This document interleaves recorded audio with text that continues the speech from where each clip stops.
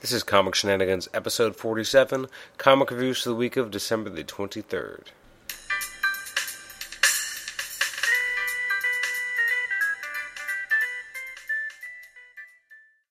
Welcome back to Comic Shenanigans. This is episode number 47, and we're looking today at comics that were released on the week of January the 23rd, and we're just kind of going to go through some of the issues that came out.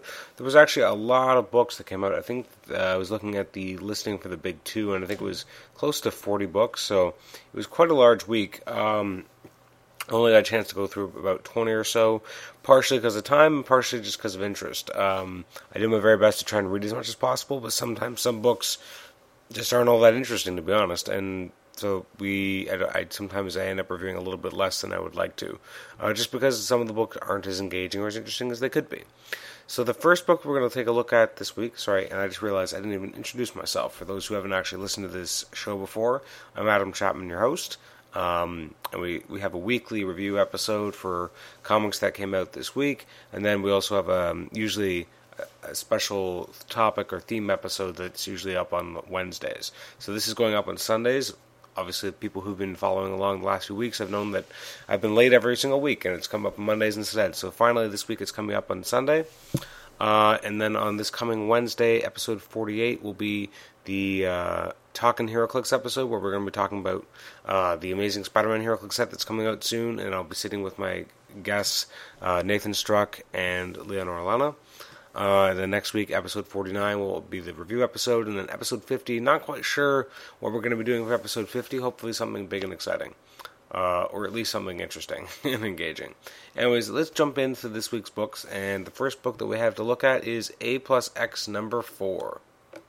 For the most part, I've been enjoying this book since it started getting published. I mean, it's been a little bit on and off, and I think that's just the nature of the book in general. I mean, it is a team-up book. You got an X character and an Avengers character. They're teaming up. You have a rotating list of different creative teams. So just the very nature of the beast is that some books are going to be, very different from the next. The first story here is with The Beast in Amazing Spider-Man by Kaare Andrews. And the second story is Captain America and Quentin Quire, written by Jason Latour and art by David Lopez. Now, the first story I really didn't like at all. I didn't like the art that Andrews put together. Actually, I'll take that back. I like some of the art effects. I like the backgrounds. I like the dots that are used. I like certain aspects of that part of the art, but the way that Spider-Man actually looks, as well as the Beast, and the general tone of the story, I just didn't like it, didn't care for it. They're on a different, weird, future, and they're all Beast cat people, and I just found this really hard to get through, hard to care. Couldn't wait for the second story.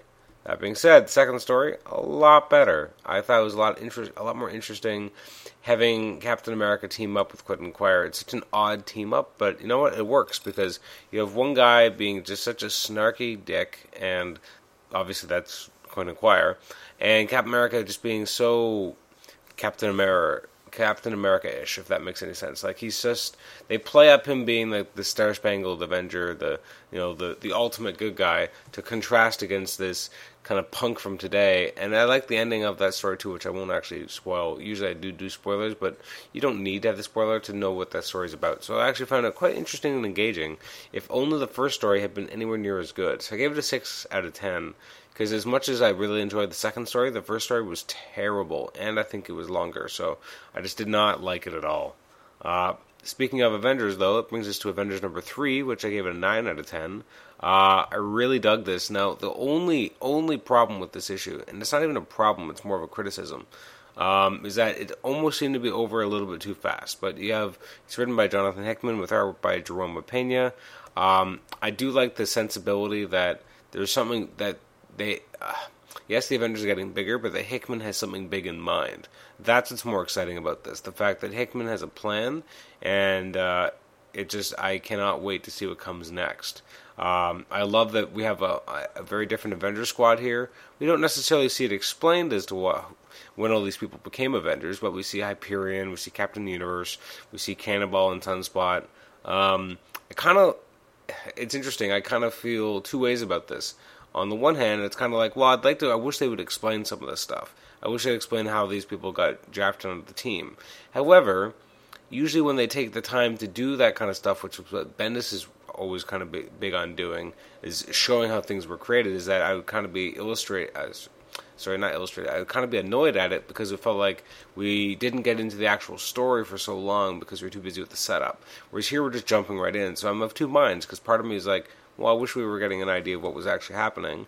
But at the same time, I'm glad we're just kind of jumping into the action. So they're fighting these godlike characters on Mars. They have to save the quote-unquote movie Avengers, and using this new big Avengers team, which is starting. It's kind of struggling to find its way in terms of the teamwork with this team, but I really enjoyed it. Again, the Jerome Pena artwork is brilliant. This could be the book. This is the book to beat for me. I mean, I know that Uncanny Avengers was kind of the flagship first book out of the gate. This is the Marvel Now book, but then it stopped coming out. It kept getting delayed. And to be honest, I wasn't a huge fan of the first couple issues, so I didn't care as much that it was taking so long, because this Avengers book, which is bi-weekly, is my Avengers book. It and New Avengers are extremely good, extremely engaging, and those are the Avengers books I want to be reading, more than of Uncanny Avengers. I feel like Uncanny Avengers is the continuity book that feels like it's actually coming after everything that's come before it. I mean, obviously Avengers does too, and so does New Avengers, but in a very different way, because it almost feels very insular, that it doesn't necessarily have to have been after AVX. It could have been after a big event of some kind that made the Avengers change the way they looked at it. Obviously, Black Panther and Namor's interactions in New Avengers are very specific to how they came out of AVX, but not as much as Uncanny Avengers, which is very much, okay, this is the Marvel Universe after AVX, let's jump into this. Avengers doesn't feel like it has that kind of timestamp to it, that it has to occur after this particular event. Anyway, I really enjoyed Avengers 3. It was a great read. I gave it a 9 out of 10. Well deserved. Next up is Batwoman number 16. I find this book very confusing and frustrating, because I feel like the story takes forever to unfold. That being said, it is gorgeous. What you're actually getting on the page is extremely enjoyable. Although at times, again, the story's not exactly clear what's happening, and it feels like it's so insular. It's so, like, this book does not, like, kind of touch any other book. It is its own beast, its own thing, and that's both good and bad.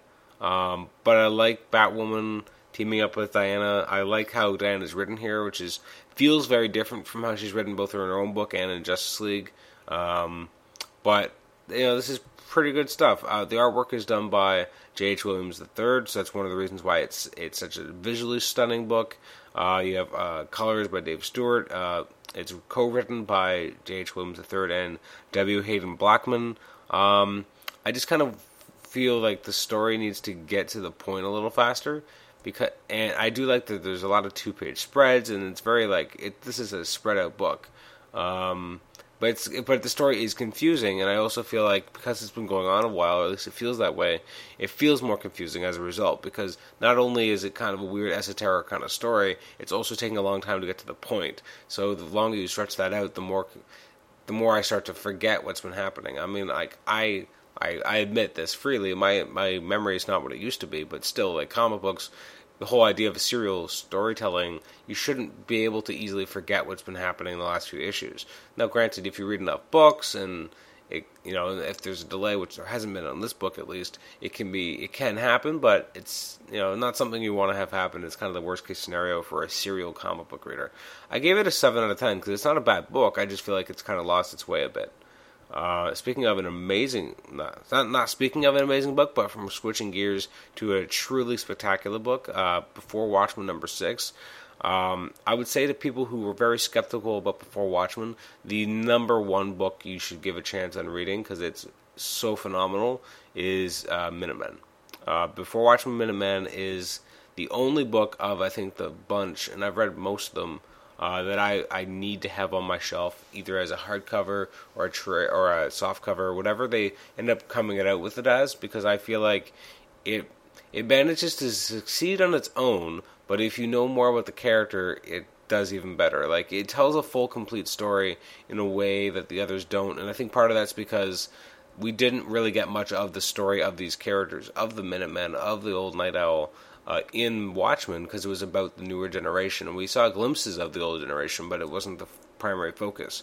So I think part of here we feel like we got a more of a complete story, whereas the other ones, it's kind of just filling in the blanks to get the character to where they are during the true story, like the true Watchmen story, because the other stories just feel like important installments in their lives, but not the most important. Whereas Watchmen's kind of the end of all these characters' lives. And obviously, it's the end of Hollis Mason's life too, but who's the original Night Owl, the star of Minutemen, but his story was kind of already over. Like, he was an old man, he was retired, he was still in the narrative, but he had stopped being as important as he is here in this book. This is a book where he's still a hero doing the good fight, and it's the last few issues have just been so motivated, and here you get that.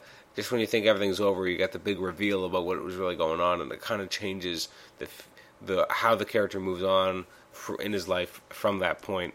I love this book. Darwyn Cooke is the only artist, I think, who really could have nailed the stylistic visuals. I mean, he has such an old-timey, kind of classic visual look. As anyone who's ever read DC New Frontier, that is a very incredible, engaging book, but I think if he took his art out of it, I don't know if it would be nearly as enjoyable. There's something about that old-timey, good-natured quality of the artwork. It's hard to put real words to it, but there's just something very pleasant about it. Like, a lot of modern comics, they want it to be more dynamic and stark and have some kind of look, make it look badass or cool. And there's just something about the graceful, almost soft line work that we see in Before Watchmen Minutemen that makes it so cool. Like, it's very soft, not soft, it's very round faces. There's not a lot of harsh angles, harsh edges. Even when you have the more, strenuous moments, there's still this nice quality to it, and it makes it a much more enjoyable read as a result. So I gave this a 9 out of 10. This was just an absolute joy to read from beginning to end. I'm sad this series is over, but I can't wait to own it in the collected version, because it deserves to be collected and deserves to be on your bookshelf right next to Watchmen. Next up is Birds of Prey number 16. This is a book that I feel I'm surprised that I enjoy it as much as I do, because it's kind of a weird book, and it's a weird team with these characters. I mean, you got Starling, and you got Black Canary and Batgirl, and now you have this, I guess they call it Strix or whatever, but really she's an owl. Sometimes I don't even know why I enjoy this book, but I really do. The artwork is not always the greatest, and I think it has had better artwork in the past. I think the way that they illustrate Batgirl is a little bit all over the place in terms of her cowl and kind of like the chin strap look to it that not a lot of other artists actually capture.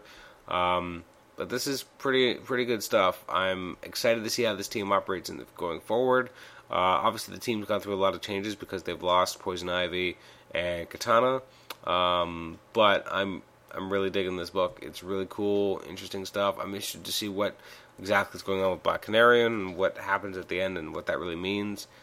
This is a very surprisingly enjoyable book for me, and I dig it. It was written by Duane Swierczynski, and artwork by Romano Molinar, who I don't really know and isn't as strong as some of the artwork we've seen in the past, but on this book, but still pretty enjoyable, still pretty solid, and it reminds me enough of kind of like the Ed Benes style that Batgirl's been looking like lately. So that's an 8 out of 10. Brings us to FF number 3. I'm not a huge fan of this book. I mean, I gave it an 8 out of 10 because it's still enjoyable, but I just in general, I'm not a huge fan of Allred on artwork.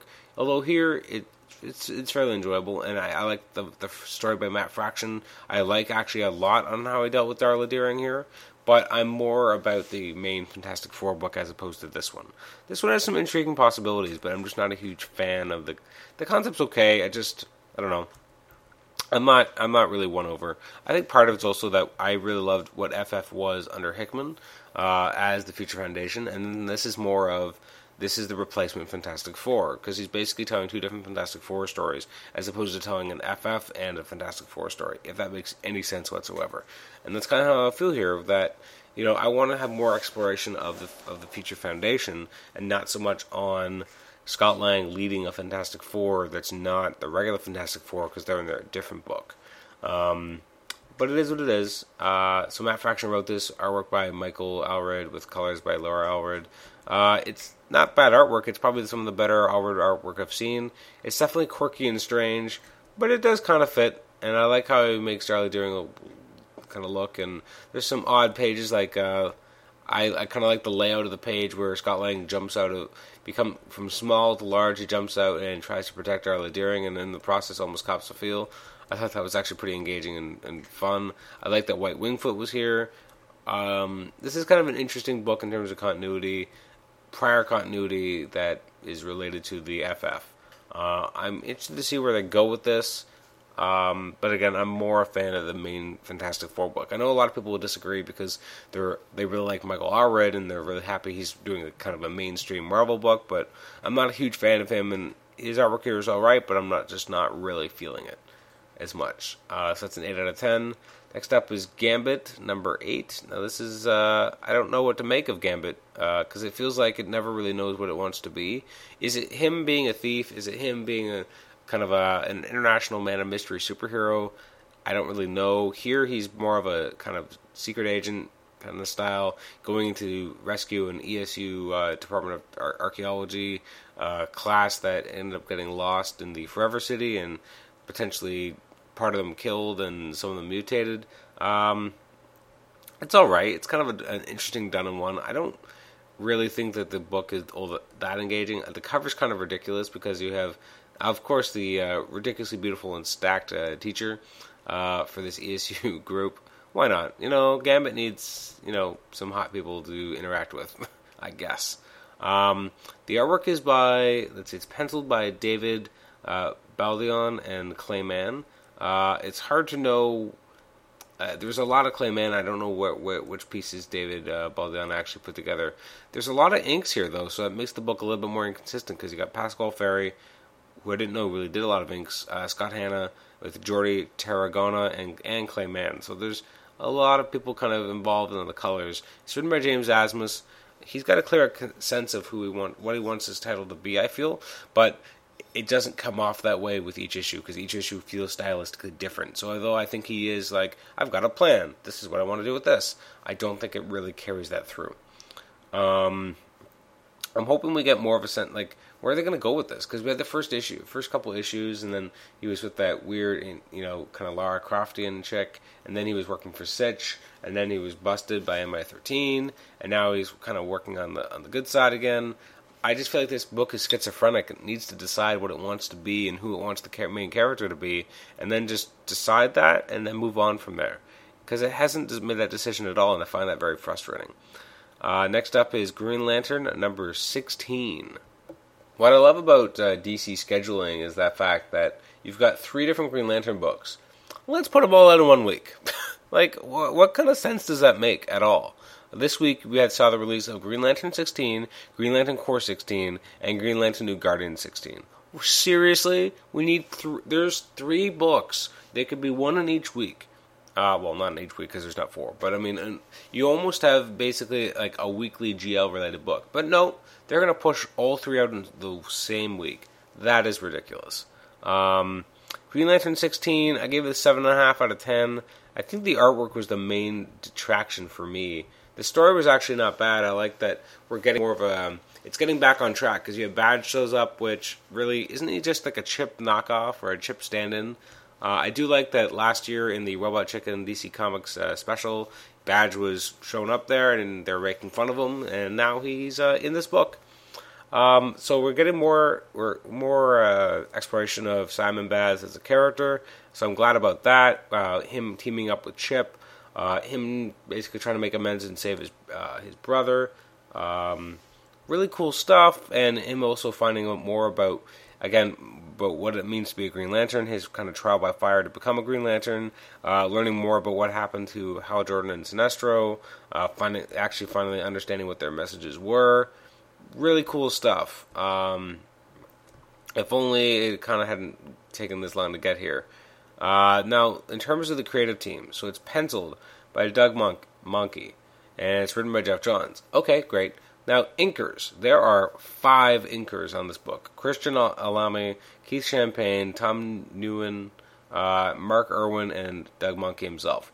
That makes this book incredibly frustrating because there's no sense of visual consistency at all. And plus you have two different colorists, Tony Avina with Alex Sinclair. So you've got two different colorists, you've got, 5 different inkers. There is no visual consistency here because you have certain pages that look scratchier, and then you have much more softer line work because the inker isn't over inking, and then you have more almost over, and again more pages of over inking, and then the colors don't quite fit. I liked the story a lot. I liked the badges here. I liked how Simon Baz was written here and how he was kind of confronting what's happened in the last few issues to kind of move beyond that and have become a Green Lantern. That's all cool. I actually thought that was really neat, and I like that. There's that last page where, not the last page, but where the government agent calls Waller. So that's obviously leading into him being included on the Justice League of America that's coming out soon. So I like all of that stuff. It's just the artwork failed because there was an there was an inconsistency with the artwork because of the inks. So I gave the book a 7.5 out of 10. Green Lantern Corps, number 16, I gave that an 8 out of 10. I really dug this book. I've liked the focus on on Guy Gardner, who's not a Green Lantern anymore, technically speaking. Here we have Peter J. Tomasi writing with Fernando Pizarro on artwork with Scott Hannon on inks. Simon Baz then makes the jump from Green Lantern to Green Lantern Corps to kind of show up and help Guy Gardner. I enjoyed the artwork, enjoyed the story, I don't care about the Third Army stuff, but it was kind of interesting how they're finally tying things together in an actual crossover way, that the Guardians are sending the Third Army after Guy Gardner, so Simon Baz kind of comes to his rescue. Plus, they're kind of deciding they have to save Guy Gardner. They're also going to have to decide how are they going to find Hal Jordan and Sinestro? How do they make sure that they can stop the Third Army? Then on this issue, you also have John Stewart and Fatality, the former Fatality, now a Star Sapphire, looking for the pieces of Mogo, which I thought was really awesome. It feels like we're kind of getting somewhere finally. It's too bad it took this long. But it'd be interesting. And plus, I also liked the explanation as to why Simon Baz carries a gun.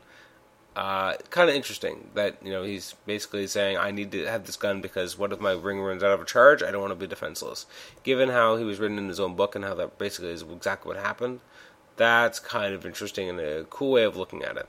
So it all ends, this Rise of the Third Army, which again doesn't feel like much of a crossover, and it just was kind of happening, and now it's gonna end, and it just never really felt like a real storyline at all. It ends next week in Green Lantern Corps Annual number 1, which is apparently the epic finale, and then next month we'll have Wrath of the Awful Lantern, because they can't let these books exist on their own. They need some sort of crossover, even when it's terrible. So I gave that an 8 out of 10. Next up was Green Lantern New Guardians. I gave it a 6.5 out of 10 because this book feels schizophrenic, doesn't really know what it wants to be. I don't understand the chronology for the history of Kyle Rayner being a Lantern because of certain memories that they show and him being with character I think it's Tomar Ray here, not Tomar 2, and Nort's here.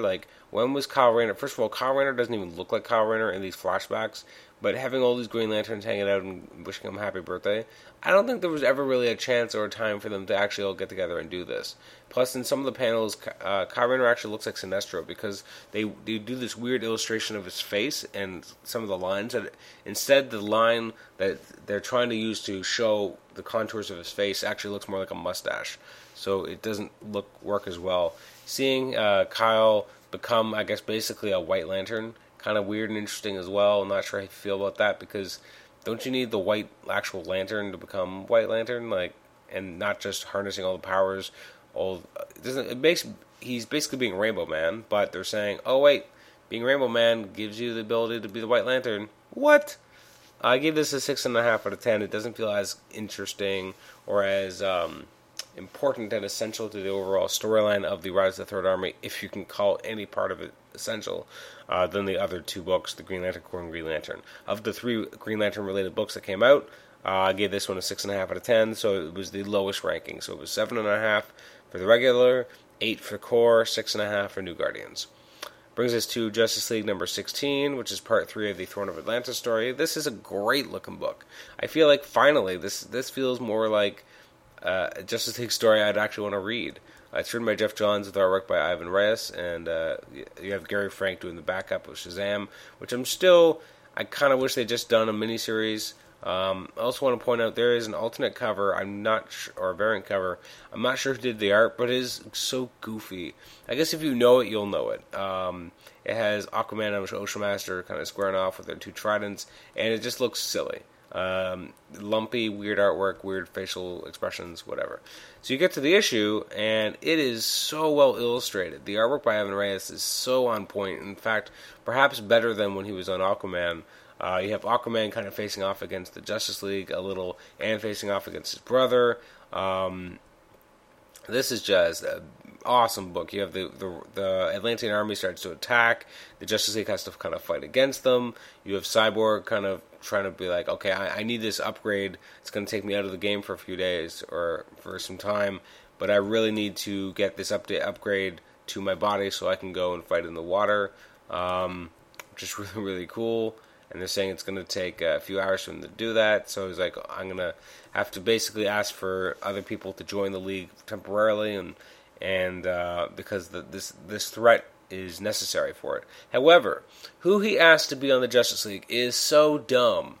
Element Woman, okay, that one I understand based on the threat makes sense. Green Arrow, really? The entire Justice League was just dragged to the bottom of the ocean or into the water. So you're going to bring Green Arrow, a guy who only has arrows, against, and I know he's skilled, and I love Hawkeye, so I understand the love of archers, but still, someone just neutralized Aquaman and Wonder Woman and Superman. We took out the three biggest guns. I'm going to bring in Green Arrow. That makes sense. Black Lightning, I guess, because he could he could blow up, I guess he could just electrocute people by touching the water, but I don't know if that's necessarily helpful. Shazam, he's not really a character yet, and how do they even have a way of getting in touch with him? I don't know. Doesn't make any sense. Hawkman, again, not that helpful against water-based villains, but whatever. Gold Rush, don't even know who that is. Zatanna, God, I hate this new 52 costume. But yeah, she could be helpful. Vixen could be helpful too. Black Canary, not as helpful underwater. Firestorm could be extremely helpful. It's just kind of a weird decision. In the backup, we got Black Adam and Shazam kind of then turning back into Billy and running away from Black Adam. It's alright. I feel like it's just going on too long. I feel like it needs to be condensed. I think the problem is that we're getting one installment every month, and this is not a 9-month story. It's much shorter than that, but because it's being backups work best if they're one-offs, or if they have something to do with the main lead, which they've been doing in the Death of the Family backups, or if, it's like maybe 3 installments, and it's kind of, you get a little piece of it, and then it's over. But I don't want this to be going on forever. It's too long. And I can't remember what it was, but I think they've announced that there's a backup in Justice League of America as well. And I'm just like, oh, great. It's going to be the same problem. It's the same writer. Overall, though, I give this book an 8 out of 10. It was really enjoyable. Good characterization for the Justice League, except for that last page, which doesn't make a lot of sense. I really enjoyed the artwork by Ivan Reyes. Actually, to be honest, I'm actually going to elevate this to maybe an 8.5/9 out of 10. I really dig this book. It's more than I've enjoyed any Justice League up till now. I'm enjoying the Throne of Atlantis storyline. This is pretty enjoyable. That brings us to Nightwing number 16. This is a pretty good read overall. It's part of the Death of the Family. It's very intense. It's this. I like the idea that Nightwing's basically grappling with Batman lied, Joker knows who we are, or does he? Or doesn't he? Or does he? Or doesn't he?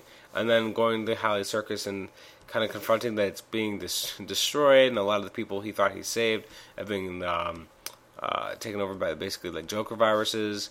It's an extremely violent issue, but it's really enjoyable as well. It's really putting Nightwing through his paces in a big way. The artwork is extremely good. I mean, this is what you want a Nightwing book to look like. I mean, it's written extremely well. By who wrote this? Let me just double check the credits. Usually I have this issue up before I start talking about it. Kyle Higgins, yeah, still writing Nightwing, doing a great job. Eddie Barrows in artwork. He just gets better and better. This is really a tour de force on putting the current Nightwing through his paces and him kind of trying to protect those around him and realizing that as much as he thought he was able to outthink the Joker, or at least get the people he loves out of harm's way, he just played right into Joker's hands, and it's very, very well done. I give this an 8.5 out of 10. It was a great read. Next up is Red Hood and the Outlaws. Interesting book. I'll say that. It's basically a team up with the Teen Titans, and I actually kind of dug that. I still not a huge fan of how these characters are written in this new 52, but whatever. You kind of get a good over it at one point. Or at some point, sorry. So Scott Lobdell wrote this with artwork by Timothy Green II. The artwork by Green is actually extremely good. I mean, there's some weird perspective issues, and sometimes the anatomy doesn't quite work, and it's a little bulky, but I think part of what makes it work for me, or makes me enjoy it, is the colors. I think the colors were actually extremely well done here, and that made the book a little bit more palatable. That sounds odd, but Blonde does the colors with inks by Wayne Foucher, and I think both of them were combined to make it a very sleek look. Interested to see kind of where the book goes. I like that these two teams are teaming up. I like that it wasn't a perfect team up. There were some issues, and kind of like, who do you think you are to be telling us what to do? You don't even have powers. You're just wearing a baseball cap. Interesting. And I'm interested to see how Deathstroke is eventually going to be tying up with this book as well, because I kind of like Deathstroke as being a villain and not just having his own book and being more of a hero. So in 2 weeks, we have Red Hood facing Red Robin in Teen Titans 16, and who knows what the next issue of Red Hood is going to be. Because it says, you must not miss the next issue when we put the red in Red Hood. Yeah, okay, whatever. So I gave this issue of Red Hood and the Outlaws an 8 out of 10. Again, some really strong DC offerings this week. This brings us to Uncanny Avengers number 3. I did not really like this at all. I found this book to be just, the artwork is not the best by John Cassaday. I found I'm not a big fan of how he illustrates the newest Captain America outfit, or how ridiculous and overly cartoony, which I guess is the point, but how over cartoony the Red Skull looks. Rick Remender, I'm not really enjoying his story here either. I don't know, I just feel like this should have been something different for the first big arc, and having the stupid S-Men. I don't really like how Rogue and Scarlet Witch's costumes look, or they don't even look like costumes, they just look like silly clothes. I did like how you have Captain America and Havoc kind of disagreeing a bit, but, you know, he's basically Captain America said to Havoc that you are the leader, so Havoc kind of is being the leader. I don't know, I just didn't really care much for it. You have Red Skull kind of rampaging, and this is kind of the worst case scenario of really powerful mutant taking control of people and kind of forcing his will upon them, which is a will of hatred and hating those who are different, and there's a lot of kind of murder here of innocence by these groups that have been mind-controlled. This just didn't work for me. I gave it a 6 out of 10 because I read it, and I was like, well, I'm glad that's over and I can read something else. Like, I read Avengers first, and I shouldn't have. I should have read this first and then gone to Avengers, because going from Avengers to Uncanny Avengers felt like such a letdown. You go from this great book by Hickman and Opeña to a really surprisingly bland and unenjoyable book by Remender and Cassaday. Now, on a technical level, it's still fairly good, well put together in certain instances, but on the most part, it didn't connect with me at all as a reader. So I gave that a 6 out of 10. Next up is one of the bigger surprises of this week was Uncanny X-Force number 1, which you really should read Wolverine and X-Men 24 just to understand why Storm looks this way. That being said, Sam Humphries wrote it with surprising artwork by Ron Garney. I'm not a huge Ron Garney fan. This didn't even feel like his art. This felt like someone else. Like, maybe it's just the team he's kind of got inking him and coloring him is just really, really playing up his strengths. Like, this is one of the best artistic jobs I've seen from Ron Garney in quite some time.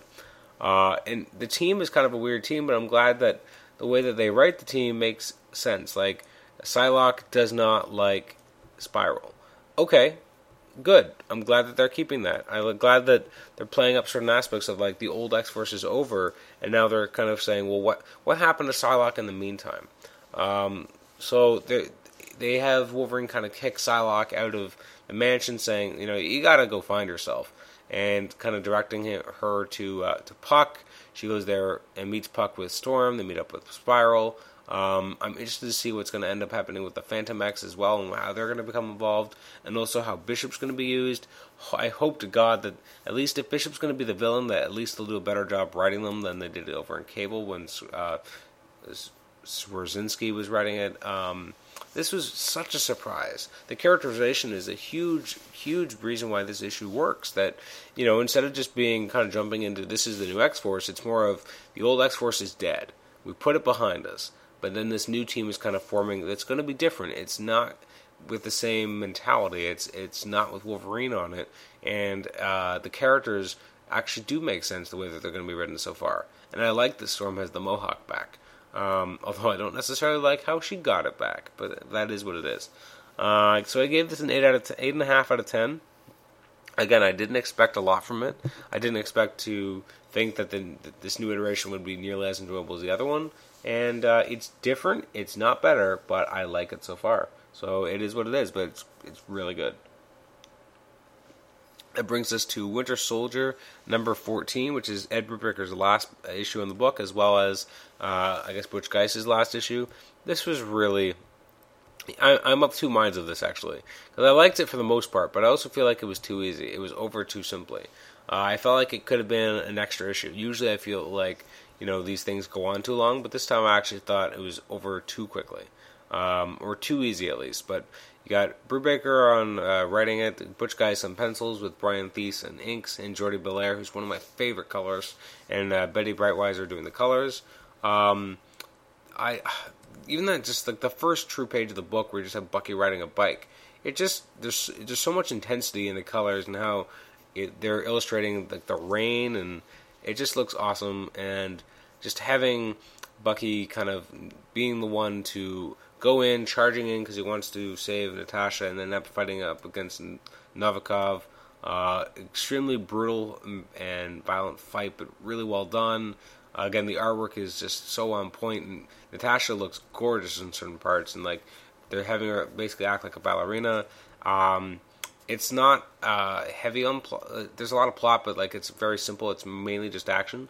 But the idea at the end, and you can kind of see how Brubaker's done. He's setting it up for the next writer that Black Widow now has no idea who Bucky is, and that memory has been basically severed, but everything else is kind of intact. It's very sad, and I really liked Bucky and Natasha together, but also I liked how Brubaker wrote them together, so maybe another writer couldn't have really been able to handle that as well. I do kind of like that, where's he going to go from here? So I do think this is a great spot to set it up for the next writer to kind of do whatever they want to do with Bucky. There's no relationship, there's no real status quo. You can kind of do what you want, which is cool. And it does feel like a satisfying resolution, although a sad and bittersweet one. I gave it an 8 out of 10. Again, it was a very enjoyable issue and great artwork and a solid story. I will be sad to see Brubaker go, and I'm worried about who's going to be writing Winter Soldier next, because not that I don't think that the next writer could do a good job, it's just he's been writing this character since 2005? I think it's 2004 or 5 is how long he's been writing Captain America or Bucky in the book. So it'll be interesting to see what happens with the character now that someone else is going to be able to really mold that character's main adventures. I mean, other people have written the character, obviously. I mean, Daniel Way wrote him in the Wolverine Origins and Endings storyline in the Wolverine book right after House of M. But it'll be interesting to see how people handle him in his own book, because this is his real status quo, especially now that he doesn't show up anywhere else because everyone thinks he's dead. So the next book is Wolverine and the X-Men number 24. I don't know what to make of this. Part of this issue was great. I liked a lot of elements here, but then there's also a lot of stuff I thought was just dumb. So it's kind of it's hard for me to really give a good, concise kind of rundown. I don't like Iceman and Kitty Pryde dating, and I'm glad that they kind of abandoned that for the most part, although they do kiss. I don't like the cover. I don't like Wolverine and Storm making out. That's weird. It just feels like that shouldn't happen for those characters. I like the parts with Edie and Brew, and like Quentin Quire kind of being jealous in his own way. So there is some interesting stuff here. It's just, I just don't get it.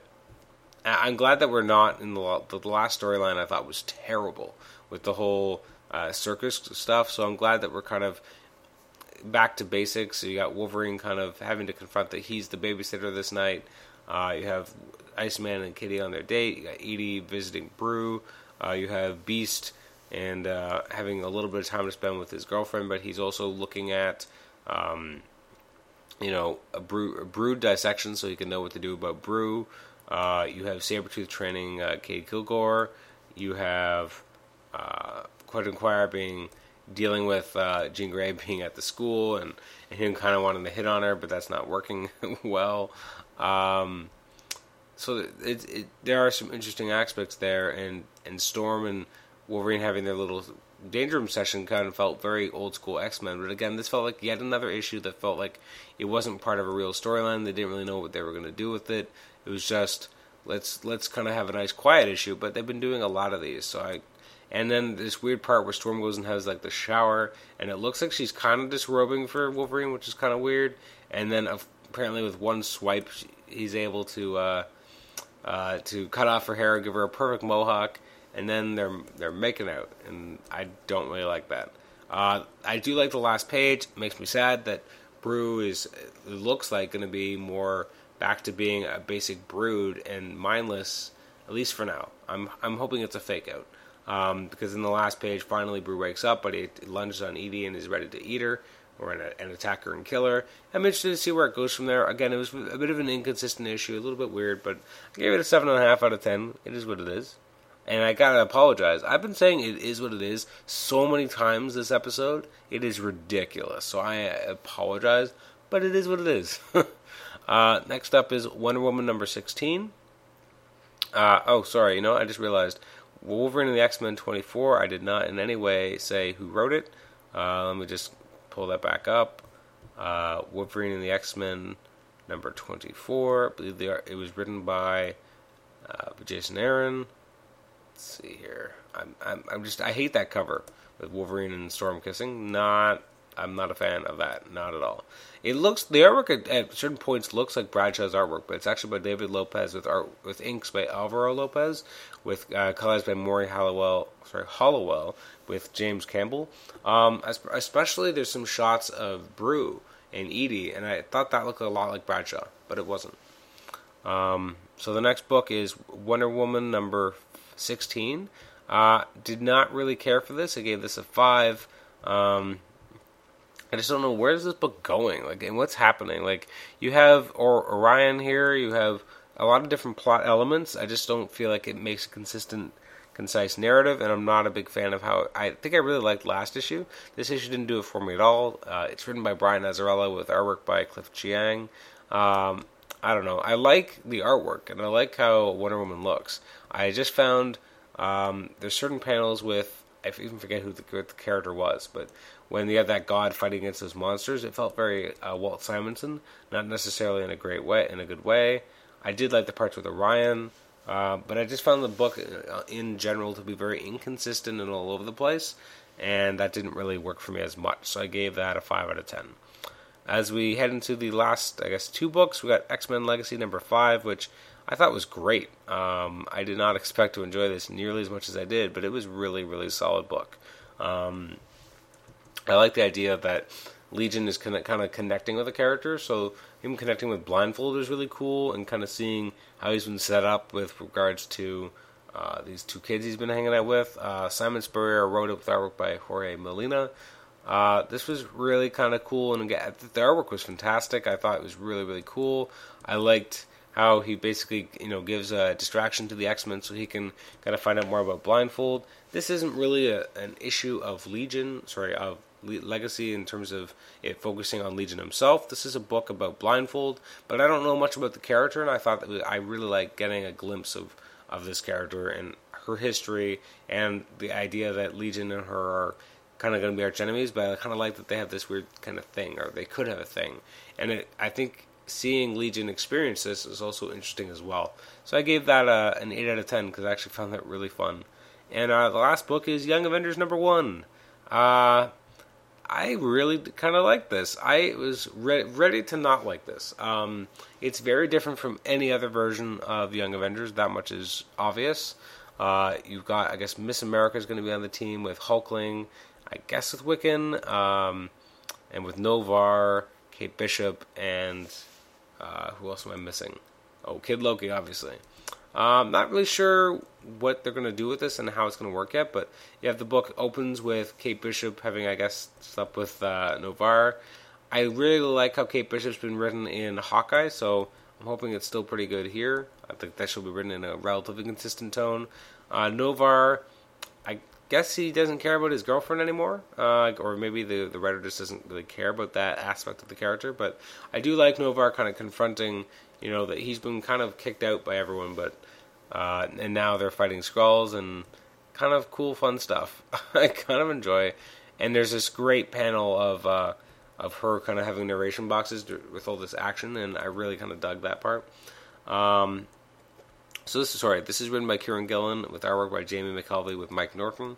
I really liked how Hulkling was written here. I thought he was kind of sneaking out of the house to be a hero, and how Wiccan doesn't like this, but then Wiccan realizes maybe Hulkling's right. Maybe he hasn't been giving enough thought to how much Hulkling had to deal with because he lost his parents, and he's never really had his parents, and his mom died, and so then he decides to do something that probably shouldn't do, which is to bring search realities and bring Wiccan's mom back to life from one of those realities. There's a little bit here with Miss America and Loki, but not a lot. I'm interested to see how this team ends up coming together as a cohesive unit. Interested to see what they do with the cliffhanger here with regards to the mom. And it kind of reminds me of a saying from Once Upon a Time, the TV show on ABC, that magic has a price. Everything, there's always a cost for everything you do in magic. So he tries to do something good for Hulkling, but it ends up going very wrong.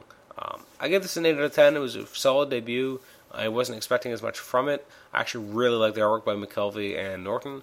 It's obviously not going to be the artwork by Jim Chung on the first, I guess, Children's Crusade and the first Young Avengers volume.